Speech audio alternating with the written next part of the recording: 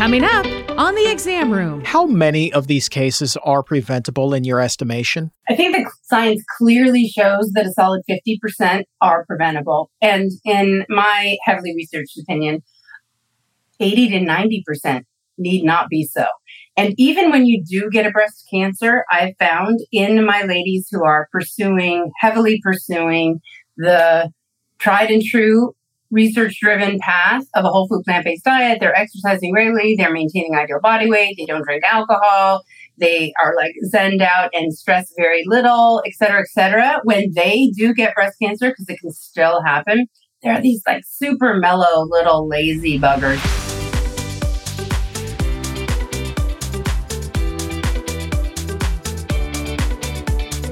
Welcome to the Exam Room Podcast, brought to you by the Physicians Committee. Hi, I am the weight loss champion, Chuck Carroll. Thank you so very much for raising your health IQ with us coast to coast in the U.S. and in more than 150 countries.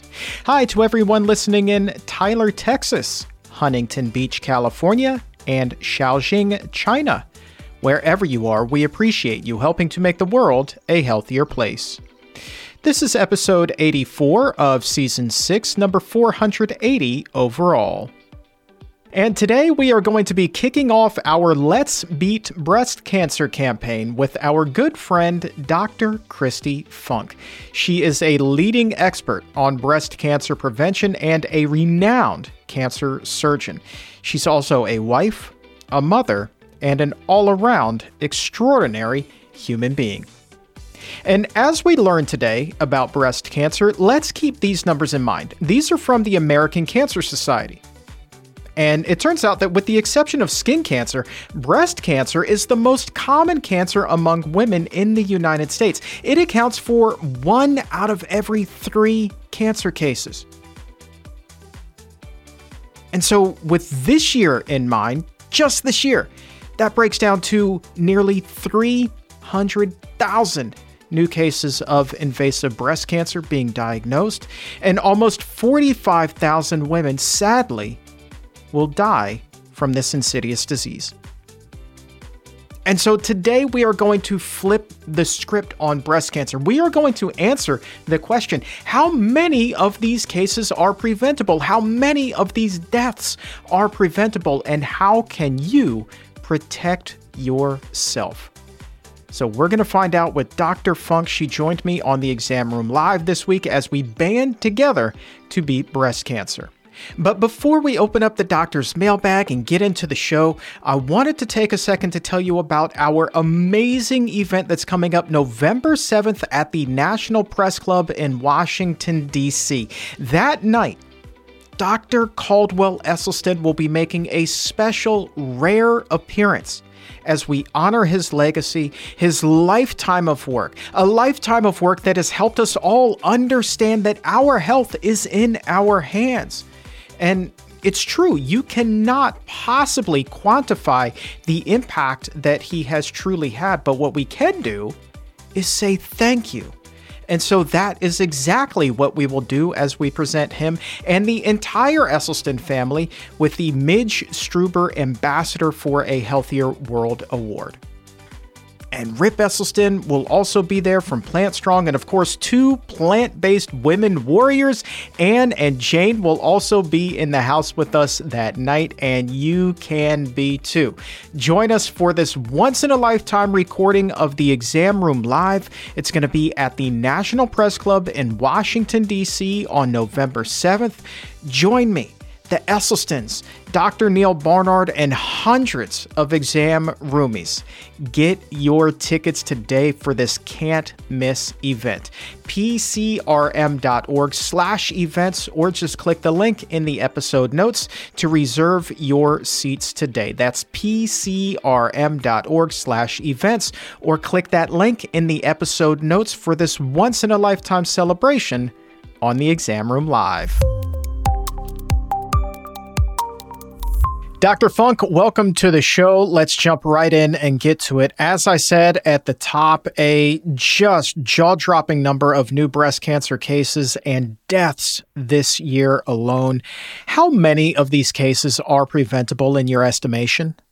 I think the science clearly shows that a solid 50% are preventable. And in my heavily researched opinion, 80 to 90% need not be so. And even when you do get a breast cancer, I've found in my ladies who are heavily pursuing the tried and true research-driven path of a whole food plant-based diet, they're exercising regularly, they're maintaining ideal body weight, they don't drink alcohol, they are like zenned out and stress very little, et cetera, et cetera. When they do get breast cancer, because it can still happen, there are these like super mellow little lazy buggers that aren't going to kill them until they're 250 years old. So there is no true panacea is my point, but I think we can knock out half of the breast cancers for sure. And higher than that is highly probable. And even if you do get a breast cancer, living this way, it's not like it did you a disservice. You are going to have a cancer that is pretty easy to cure. All right. Now, let's also tackle the other elephant that's in the room. A question from Happy Rabbit. She sent this one to me on Instagram. Couldn't even wait for the live show. Had to get this question in ahead of time. And when we talk about breast cancer, genetics always come into the conversation. Happy Rabbit's question is, well, what percentage of these cases are actually related to genetics, Dr. Funk? A very recent study showed 8.5%. 8.5% of all breast cancer patients have an inherited genetic mutation, such as BRCA, PALB2, CHEK2, etc. So the vast majority, 90+%, do not have an inherited mutation. Now, genetics still is very important. Either you have a mutation that we can test for. It's possible with a family history laden with cancer in mom and sister and your own daughter, et cetera. Like those are highly suspicious for maybe a gene we haven't tested for yet. But ladies and men out there, that is few and far between. So to use that as a quote unquote excuse, like, oh, breast cancer doesn't run in my family, I don't have to pay attention to it, is a dangerous notion. What about for us guys? I mean, you just mentioned for the fellas there. So it makes me wonder, obviously, the number of breast cancer cases among guys pales in comparison, but are our risk factors the same as they would be for women? They are the same. Men who have a BRCA mutation have between like a 6 and 8% chance of getting breast cancer, which is a far cry from the around 60 to 87% chance that women have with that same mutation, but it's still highly elevated above all men in general, which is like 1.3 in 100,000 men. So you go all the way to like whatever 8% is, like 1 in 12. This year alone, there were 500 deaths from breast cancer in men. So one of the biggest risks is that they just aren't aware that they actually do have breast tissue. So fun fact, in utero, before we are differentiated into little girls or little boys, we are all little girls. So testosterone comes out week 6 in utero and ruins it all for you guys. And the breast bud has already developed. So as the baby develops and then you go through puberty and become a man, you do have that breast bud still there. And so there's a certain amount of breast tissue that exists that can in fact get breast cancer. So any man who notices skin redness, thickening, a dimpling, nipple retraction, discharge, obviously a lump or a lymph node lump in the armpit, he needs to get that checked out just the same with urgency like a woman would. Let's talk about our Let's Beat Breast Cancer campaign for this year. Every year, it centers around 4 steps, or as we call them, 4 prongs, like on a fork, for reducing your risk. You already hit on them. And one of the biggest things that we talk about when we beat our drum for breast cancer is to adopt that plant-based diet. Tell me, when it comes to breast cancer risk, what is it about these animal-based foods that can be so sinister? Why do we need to get those out of our diet to bring our risk down? So every time you chew and swallow animal protein, animal fat, there are a series of events that happen inside of you that could care less how sustainably raised and organically fed that cow or chicken or pig was. Okay, so there is a whole argument there about like the type and quality of meat, but it doesn't matter. When you chew and swallow it down, however it lived and died, it's now creating this biochemical reaction inside of you that elevates estrogen levels. Estrogen feeds and fuels 80% of all breast cancers, so more of it is bad.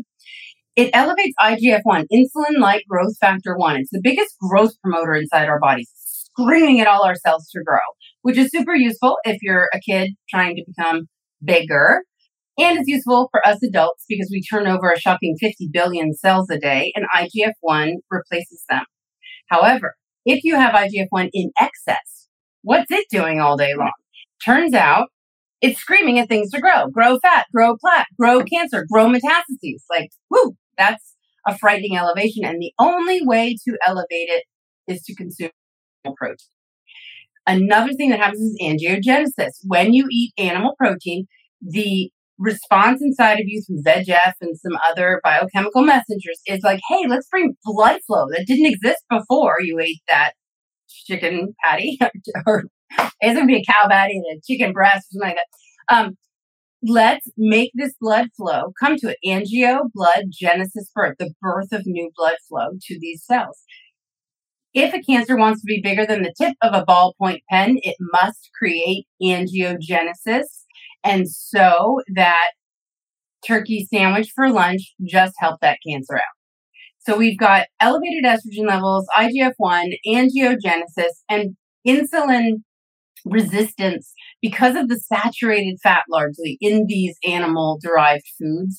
We're decreasing the whole cascade of events that happens with insulin receptors. They get stuffed with this saturated fat. So now when insulin's like, hey, I want to get in there, the receptor's sitting there, blah, blah, blah, stuffed with fat. Can't hear you, insulin. And so your glucose doesn't get the gate opened because insulin didn't do its job. Now the glucose is circulating in the bloodstream and everybody's blaming the fruit you ate. It's the animal fat that's stuffing the receptor that doesn't let insulin in, so the gate doesn't open, so the sugar stays out, and the pancreas is like, what's wrong with you? Didn't you hear me? Let me send more insulin out. Maybe you'll get the message this time. So now we have hyperinsulinemia flying around the blood, hyperglycemia, too much glucose in the blood, and this is all leading to inflammation. Inflammation is this stage that must be set, and set it is when you are heavily consuming animal protein and fat all day long, processed foods as well. Inflammation just allows that cellular DNA damage to occur, and then the immune system gets overwhelmed and handicapped, and voila, a DNA mutation in a breast cell occurs, doesn't get fixed or thrown out because your body's diverted by all the inflammation and stuff happening around, can't handle everything all at once. And now that little cell, 1 becomes 2, becomes 4, becomes some spot on your mammogram about 5 to 8 years later. All right. So in that amazing explanation there, you mentioned a turkey sandwich. So I'm wondering what would happen if somebody took that turkey sandwich, took the turkey off of the sandwich, and replaced it with maybe tempeh or even just hummus or something like that.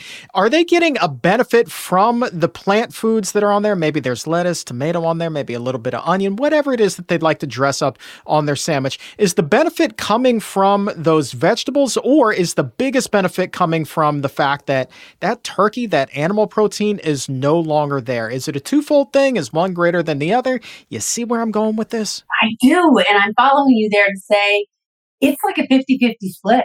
It is so critical that you get rid of all the animal products. And yet the thing you substitute is not neutral. Like, oh, I got rid of the animals and now I just need calories. You are swallowing down an anti-cancer weapon when you eat that sandwich. Preferably it's not white bread. We like whole grains as the tortilla wrap or the bread. But here's the thing. Everything I just said, boop, boop, boop, reverses. Back that sucker up. We're going to decrease estrogen with that food. We're going to decrease IGF-1. We're going to increase insulin sensitivity. We're going to take away the blood vessels, like literally anti-angiogenic, gets rid of the blood vessels that were already there. So this is encouraging because if you're like, oh, I'm already 64 and I'm overweight and I already have breast cancer, and so the blood vessels are already there, the estrogen levels are already high. Oh no, sister, we have so much work we can do and it happens fast. That's the beauty of it. I have a favorite study that I always talk about, but the punchline to this study is that when you eat a whole food, plant-based, high fiber, low fat diet for merely 2 weeks, bam, you can transform your blood into a cancer-kicking machine, as shown in human studies, like dripping their blood on petri dishes where it increases apoptosis, cancer cell suicide, just from 2 weeks. So that's how forgiving our bodies are. Just get the animals off the plate, dump a bunch of fruits and veggies and legumes onto the plate, and we're golden. All right. So then what are the biggies, right? All right. So you're talking about a 50-50 split, but let's say somebody really wants to go all in there and have the most banging anti-cancer foods fueling their body. What are Dr. Funk's go-tos to make sure that they are maximizing all of the possible cancer-fighting nutrients that they could possibly get? Okay. So I have a list of the top 18 anti-estrogenic foods that you and I went through last year, slide by slide. And 13 of those 18 fit so beautifully into my antioxidant smoothie. So if you really want power in every sip, go to pinklotus.com/smoothie. It'll take you to my kitchen, and that recipe is theirs for the taking. And what is so powerful about it? Here are my top foods that are in there. The top 3 foods that I get into my body faithfully daily, with or without the smoothie, are, drum roll please, soy. So this surprises a lot of people who are told to avoid soy based on the phytoestrogens that are in there, like daidzein and genistein. Phytoplant estrogen, estradiol, plant-derived estrogens. Turns out in every single human study done, every single one, high versus low soy consumers have across the board less occurrence, recurrence, and death from breast cancer. So while we could get into the nitty-gritty of those studies, the bottom line is soy in all of its minimally processed forms. So tempeh, miso, natto, tamari are fermented soys, and then soy milk, tofu, edamame, soybeans. Those are all excellent sources. I like to see 3 servings a day of soy of choice, or mix and match. Okay, that was number 1. Number 2 thing I get in my body every single day is a half a cup of raw or lightly steamed broccoli. Generally, I dip it in some hummus, then I'm getting beans and fiber too, but it's really the broccoli that is my top fave here because of sulforaphane. Phytochemicals, phytoplant, chemical. So we kind of sub in the word nutrient because chemicals just sound toxic, even though they're not necessarily. So these plant-based nutrients are fighting for you, decreasing inflammation, estrogen, IGF-1, all the things we just mentioned. Sulforaphane is like the superhero wearing a green colored cape flying through your veins whenever you consume it. So cruciferous veggies have the highest amount of sulforaphane.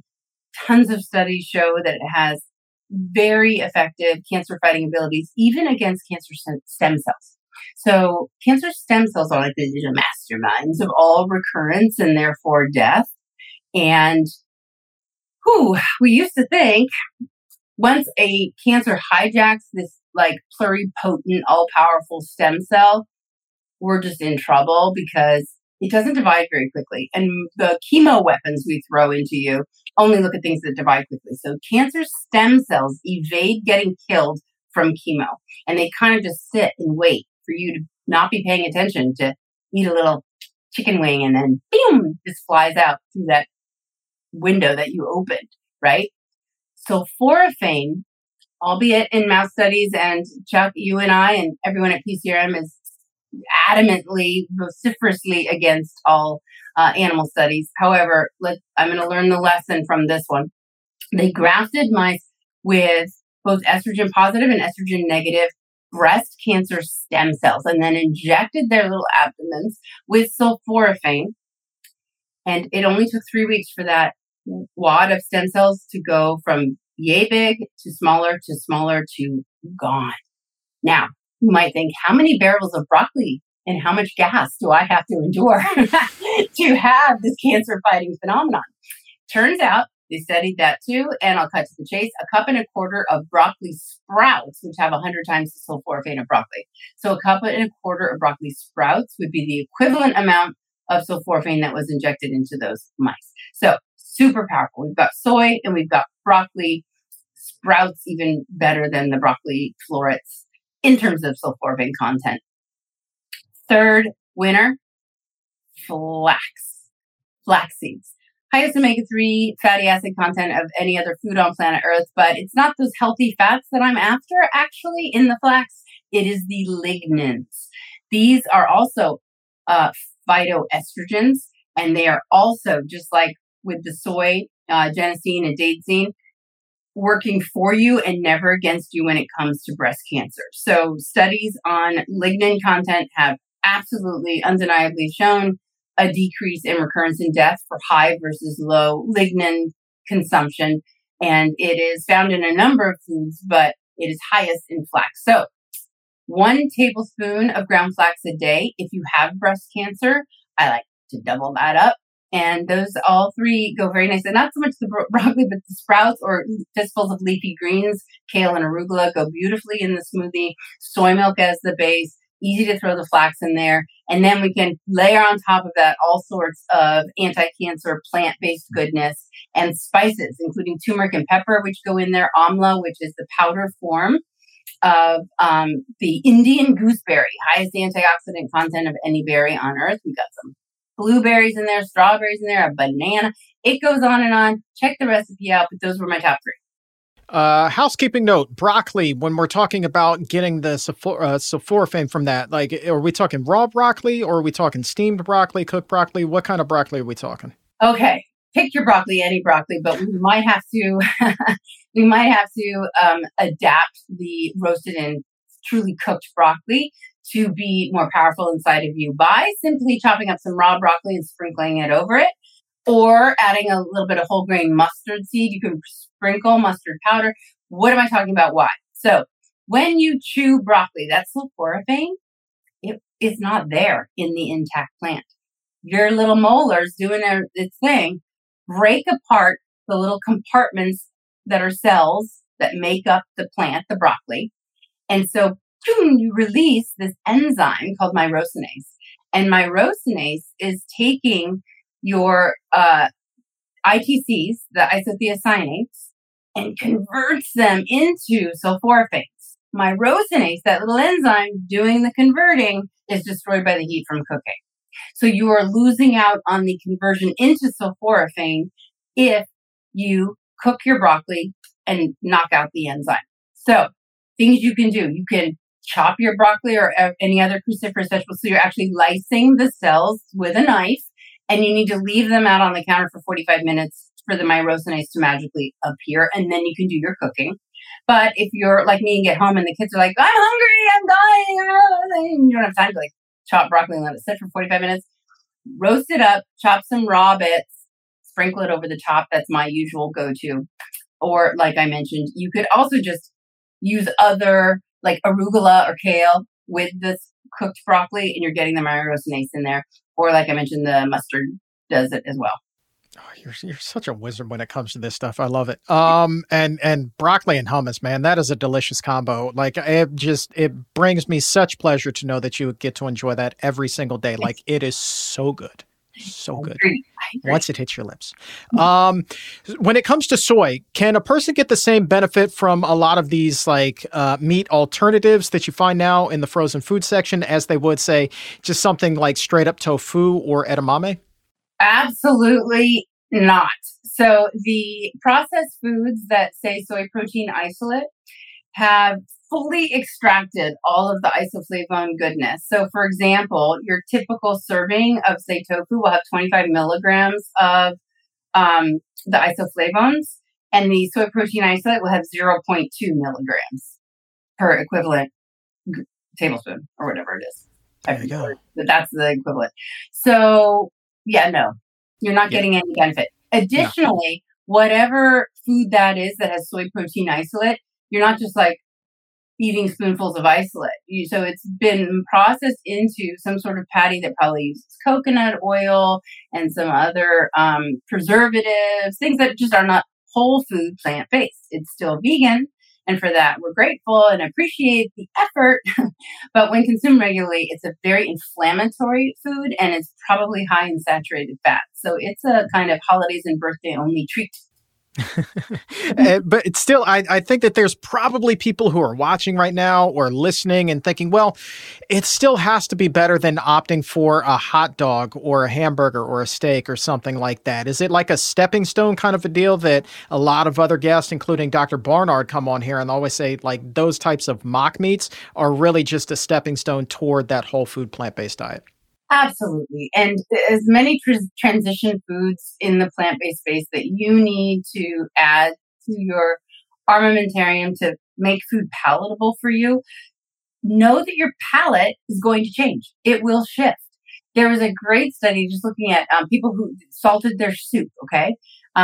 Salt, of course, is not an animal product, but it's also not good for you. It's categorically linked to less lifespan.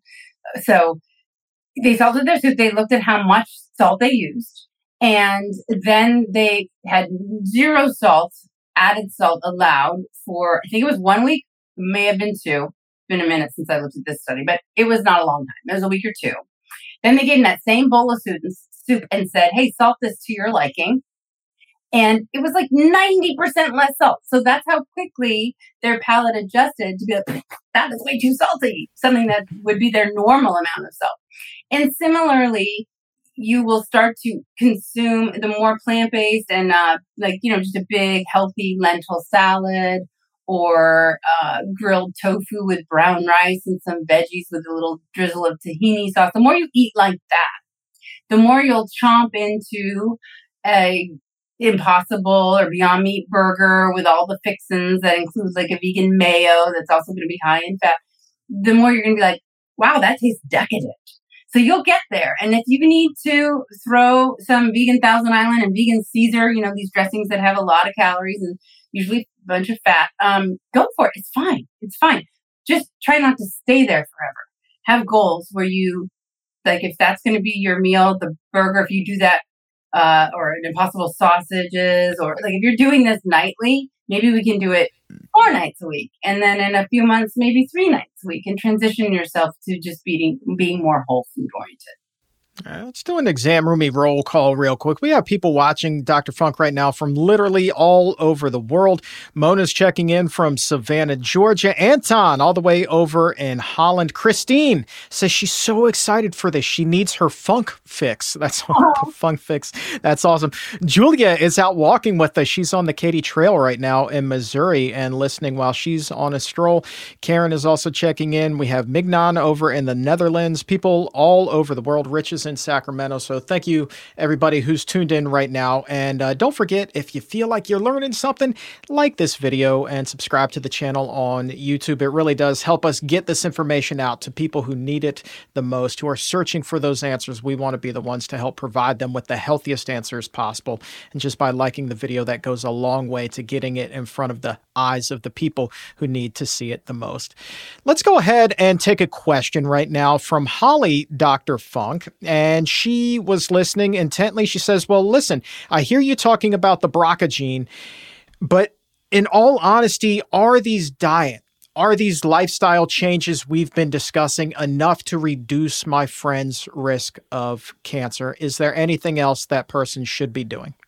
Oh, that's a great question, because there's a plethora of things that she can be doing in addition to diet, right? So within lifestyle, there are a number of things to be thinking about that include regular exercise. What's enough? Because I'll do the bare minimum, doc.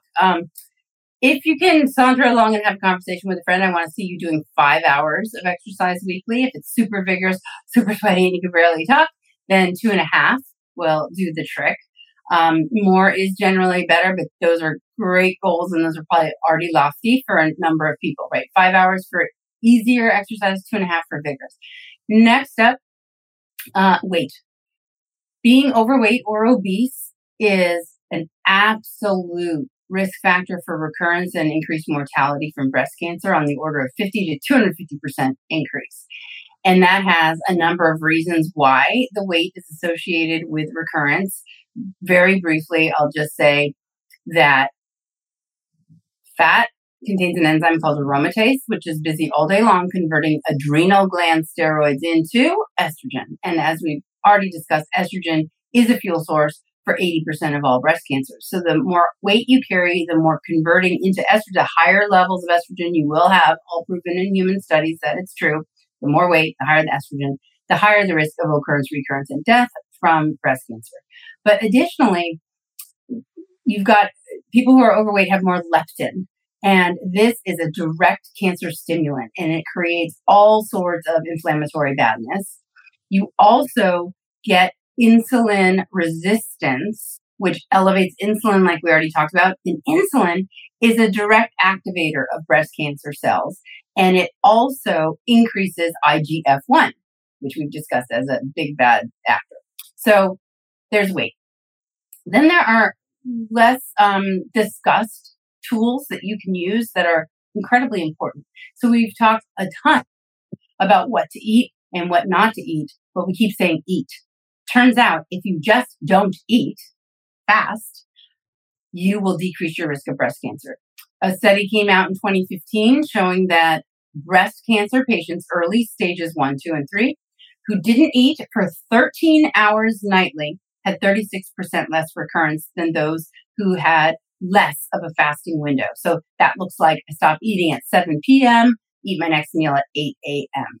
Okay, so just intermittent fasting on a daily basis basically just gives your body a break. The process of digestion is busy. It's very busy, and your immune system is busy as part of it. So it doesn't give us enough time in that little 7 to 9 hour sleeping window for real cell rejuvenation and repair to occur. So extending that window gives the immune system a little bit more time to be like, oh, she didn't down like a big fruit bowl or anything healthy as it may be. It's still like, okay, here we go. Digestion team, let's get busy. So fasting daily is great. What's even better is longer fasting.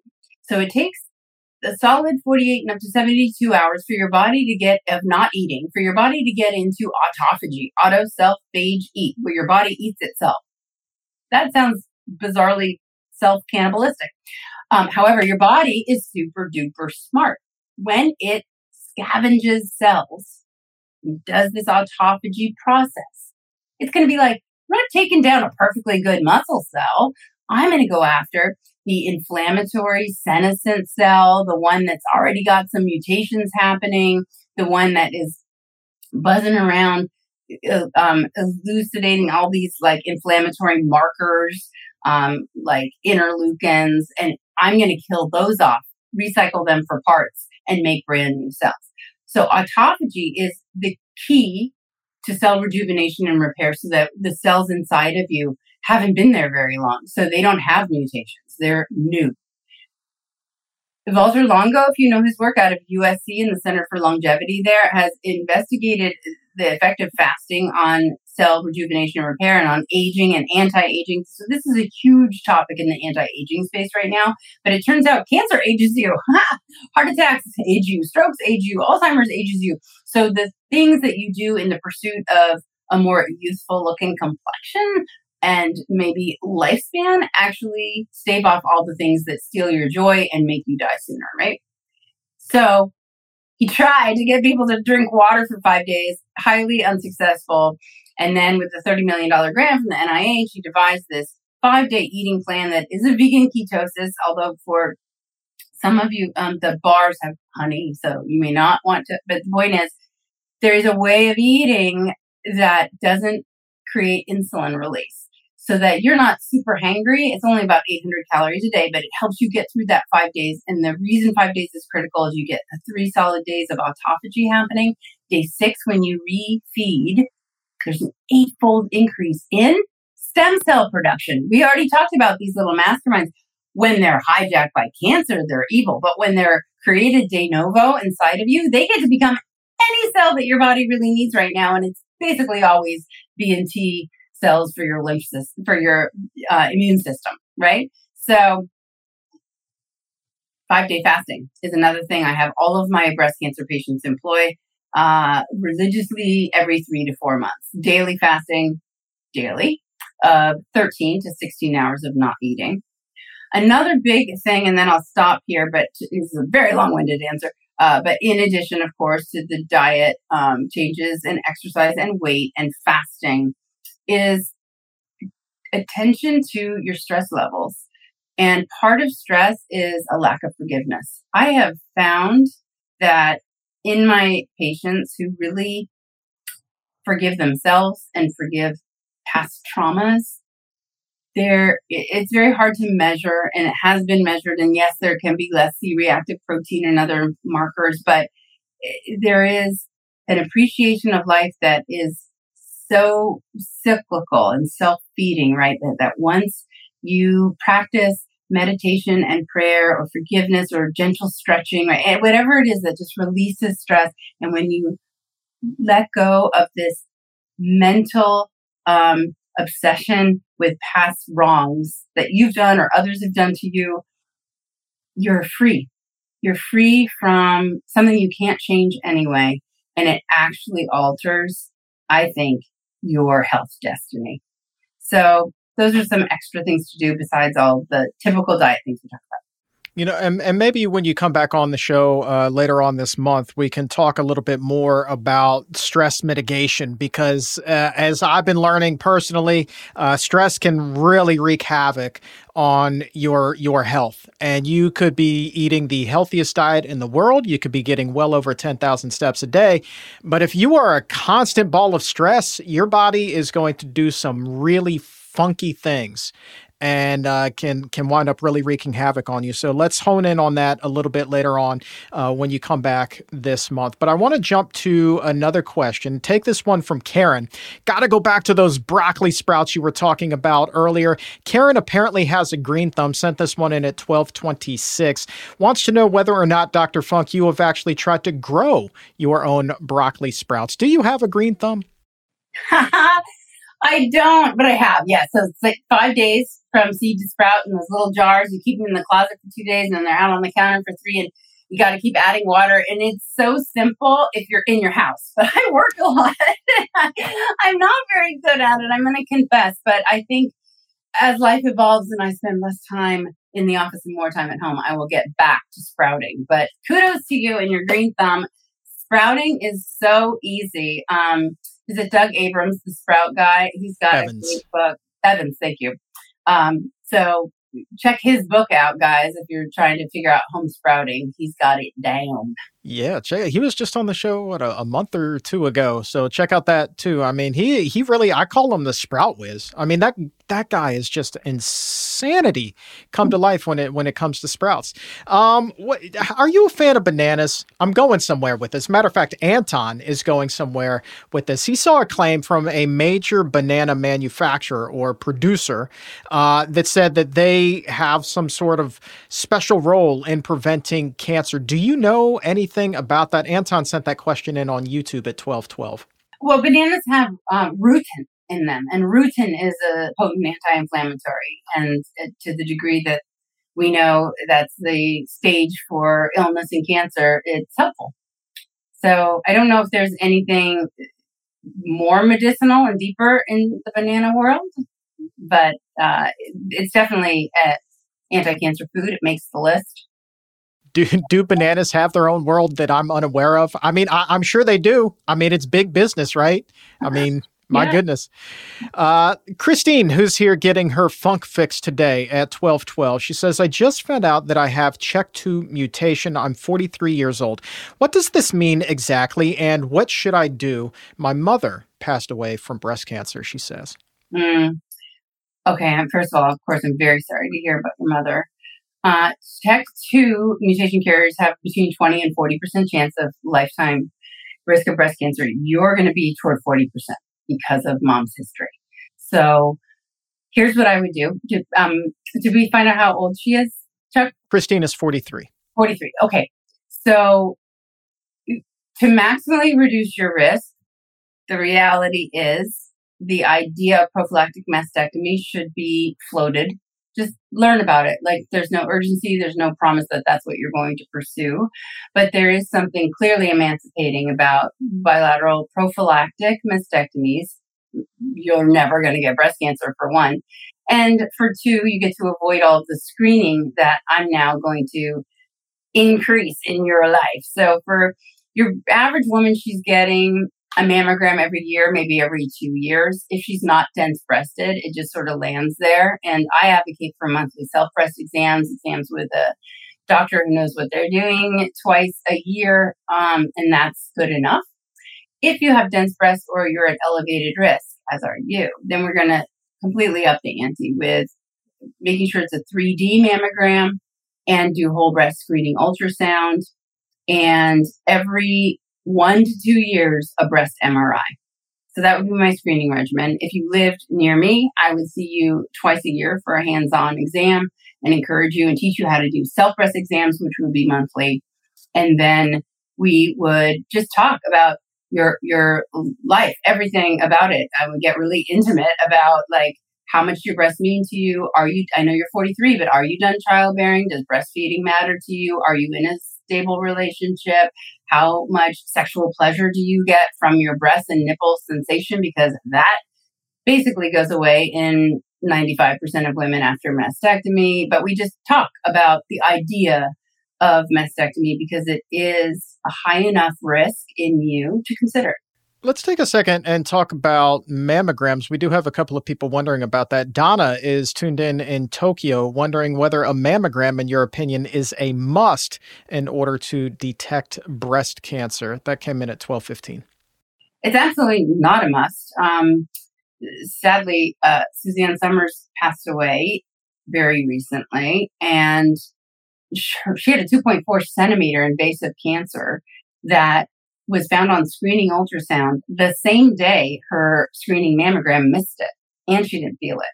So yes, you can definitely screen using other modalities besides mammogram.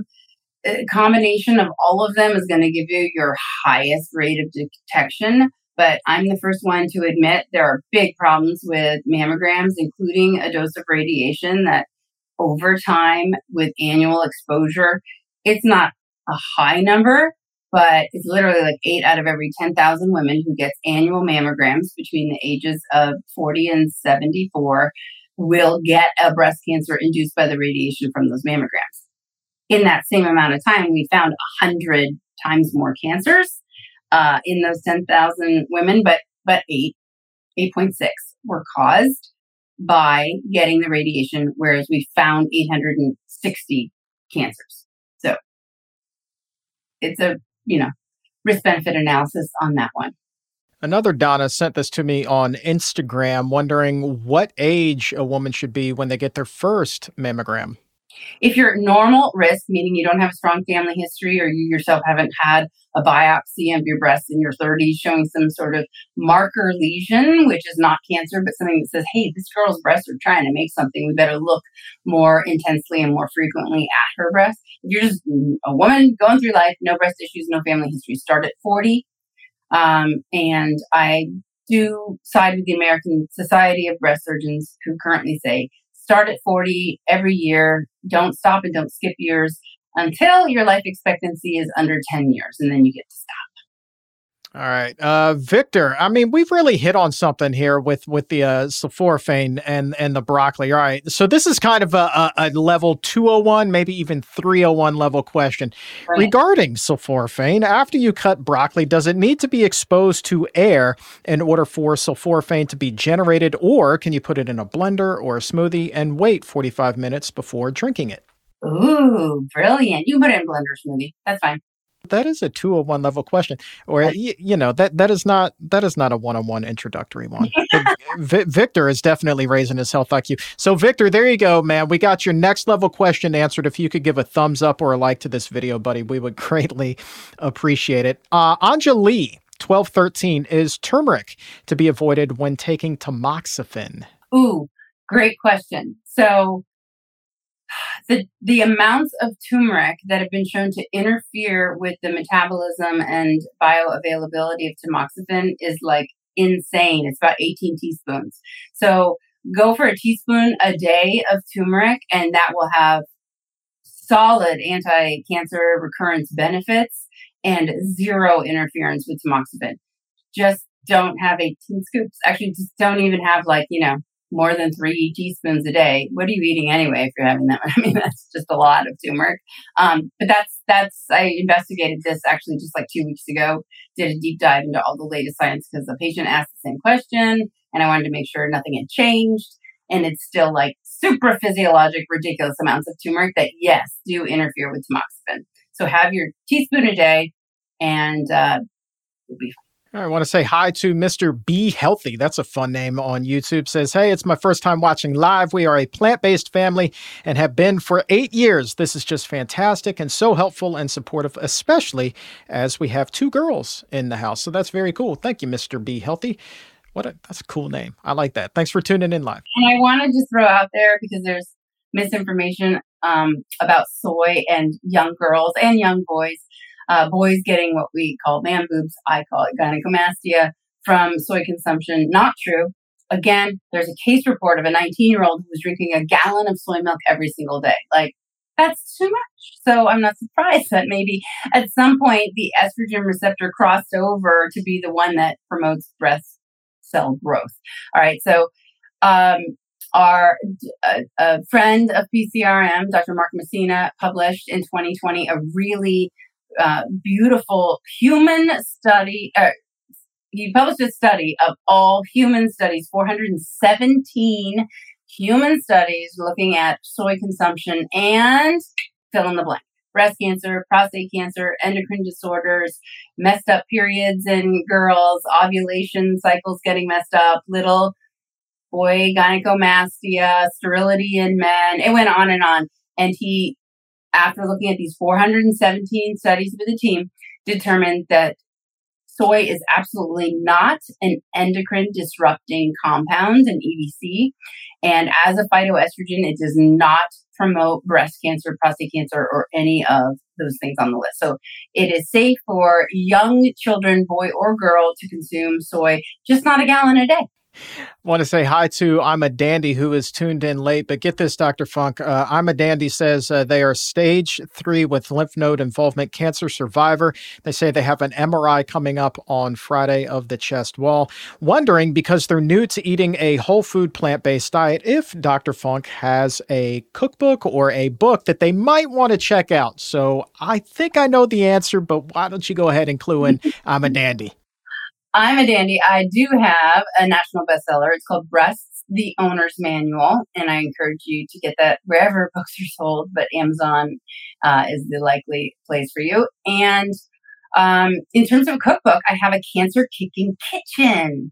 And once a month, my friend Kristi and I have a Cook Live with Kristi and Dr. Kristi. It's on Zoom, Instagram, Facebook, and YouTube. And we cook live and we make a beautiful plant-based meal. Our next one is, we'll look for the next one because I know this is sort of evergreen, but October 25th, we have one coming up. It is my Cancer Kicking Buddha Bowl that is actually part of the PCRM Let's Beat Breastcancer.org campaign. In that, we have hospitals across the country serving this Cancer Kicking Buddha Bowl in their cafeterias that day. So that's a very exciting one. On my website, pinklotus.com/kitchen, we have a number of recipes, of course, always plant-based. Yeah, and look, we've got a link to a lot of that good stuff right now in the show description if you're watching us live on Facebook and on YouTube. Let's get a couple of more here, and then we'll take things home. We were just talking about turmeric interfering with tamoxifen, but D.L. Litney at 1250 is wondering whether they should be avoiding it if they're taking something called ribociclib, RIBOCICLIB. Right. Ribociclib. It is, gosh, you know what? I don't want to ill-advise you. I have not researched any interaction between turmeric and that particular drug. So there could be an interaction of which I am not aware. So I'm not going to answer you that. I'm sorry. Fair enough. And let's end with a question from Michelle, who sent this in on Instagram a little bit earlier. In your book, Breasts, the Owner's Manual, you talked about the benefits of olive oil, but also because we know fat can really be a hindrance in terms of cancer or, just not something you want to eat a lot of. Mm-hmm. She's also wondering how much olive oil you might recommend. So what's the limit there? I would say a tablespoon a day. Okay. That should get you through any kind of like stir frying that you want to do or salad dressing if you just really need oil. But I use it even more sparingly than that. I probably have about a tablespoon a week. But I think from an inflammatory perspective, it's all about omega-3, 6s, 9s, saturated versus monounsaturated, polyunsaturated fats and the contents that differ between oils. Otherwise, oils are categorically across the board 120 calories of pure fat per tablespoon. So, you also have to look at what other sources of fat you may be consuming today before you just liberally use oil, because you just don't want. Ideally, about 10% of your calories are coming from fat. So if you're already getting that from other sources, then I would just dial way back on the oil. All right, gang. If we didn't get to your question today, I promise you we will do our best to get it answered in an upcoming episode. Perhaps even Dr. Funk when you join us again in just a little while. But if you have not yet, and you're watching this and you have not yet signed up and taken the pledge to join us for our Let's Beat Breast Cancer campaign, you can do that right now and learn all about our 4-pronged or a 4-step approach to beating breast cancer. Hop on letsbeatbreastcancer.org. Sign up, take that pledge. You get the free e-cookbook, and I do believe, Dr. Funk, that your cancer-kicking smoothie recipe is in this cookbook, which is amazing.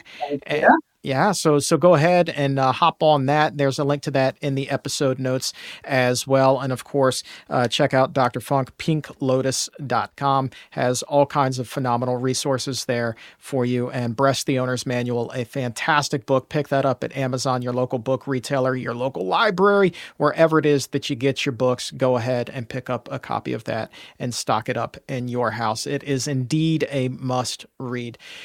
Dr. Funk, you are just awesome. Aww. So thank you so much for being here and really helping to raise our cancer-kicking IQs today. Like, there is no better person on the face of the earth to get us all, women, men, children, grown adults, like just get us all fired up to band together to beat breast cancer. And what you said right at the beginning of the show, where you're talking about bare minimum 50% of these cases, half of these cases are in fact preventable. And in your very well-educated guess, perhaps even as much as 80 or 90%. Like, that to me is hope. That to me is inspiration. And that to me is why I love having you on this show, because it does not always have to be doom and gloom. We can put the power of health right back in the palm of our hands. So thank you, Dr. Funk. Thank you, Chuck. Thanks, everybody, for coming today.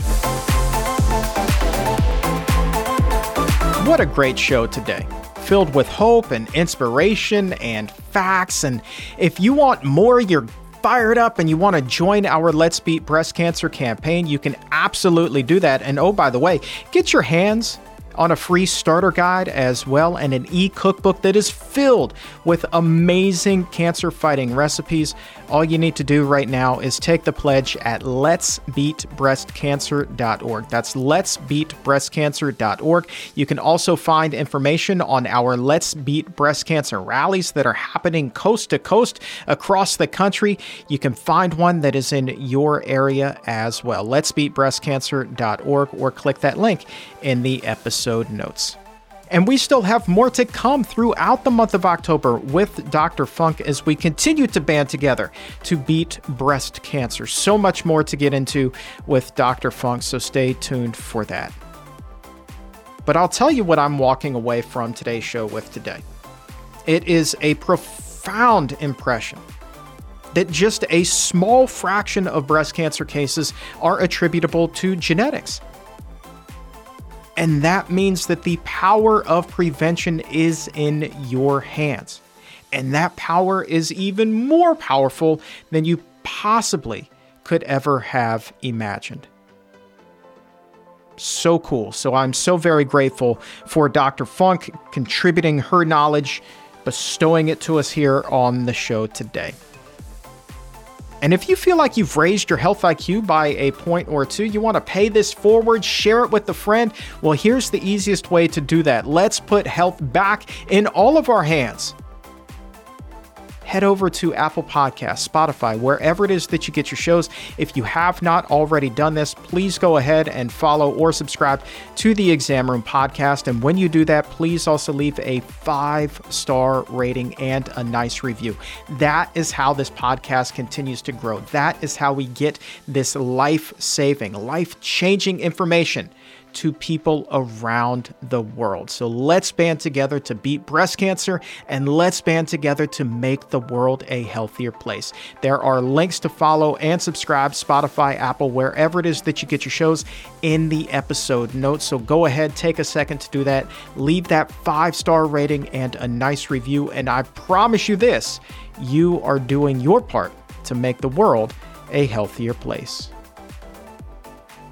Don't forget, coming up November 7th, Washington, D.C., once in a lifetime, Exam Room Live with Dr. Caldwell Esselstyn, his wife, Ann, Rip Esselstyn from Plant Strong, and of course, Jane Esselstyn will also be with us that night, plus Dr. Neil Barnard and hundreds of exam roomies all coming together to say thank you to the Esselstyn family for their contributions to make the world a healthier place as well. Would love to see you there November 7th at the National Press Club for this once-in-a-lifetime opportunity.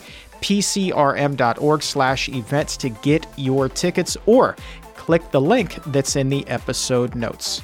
Also, Chesapeake, Virginia, Hampton Roads, my hometown. Coming up October 28th, I will be speaking at the Hampton Roads Veg Fest in Chesapeake, so I do hope to see you there. And Houston, Texas, headed your way for the Montgomery Heart and Wellness Summit on November 18th as well. Plus, New York City, there's a rumor floating around that you may want to keep an eye out for something that may be happening in November. Details on that coming soon. But I'm very much looking forward to getting out and about as we wrap up the year on a healthy high note. Can't wait to see you all. But for today, that is going to wrap things up. I want to say thank you one more time to Dr. Kristi Funk for being here and helping to raise our health IQs as we band together to beat breast cancer. Can't wait to talk to her again in the very near future. And for everyone at the Physicians Committee, I am the weight loss champion, Chuck Carroll. Thank you so very much for listening. And remember, as always, keep it plant-based.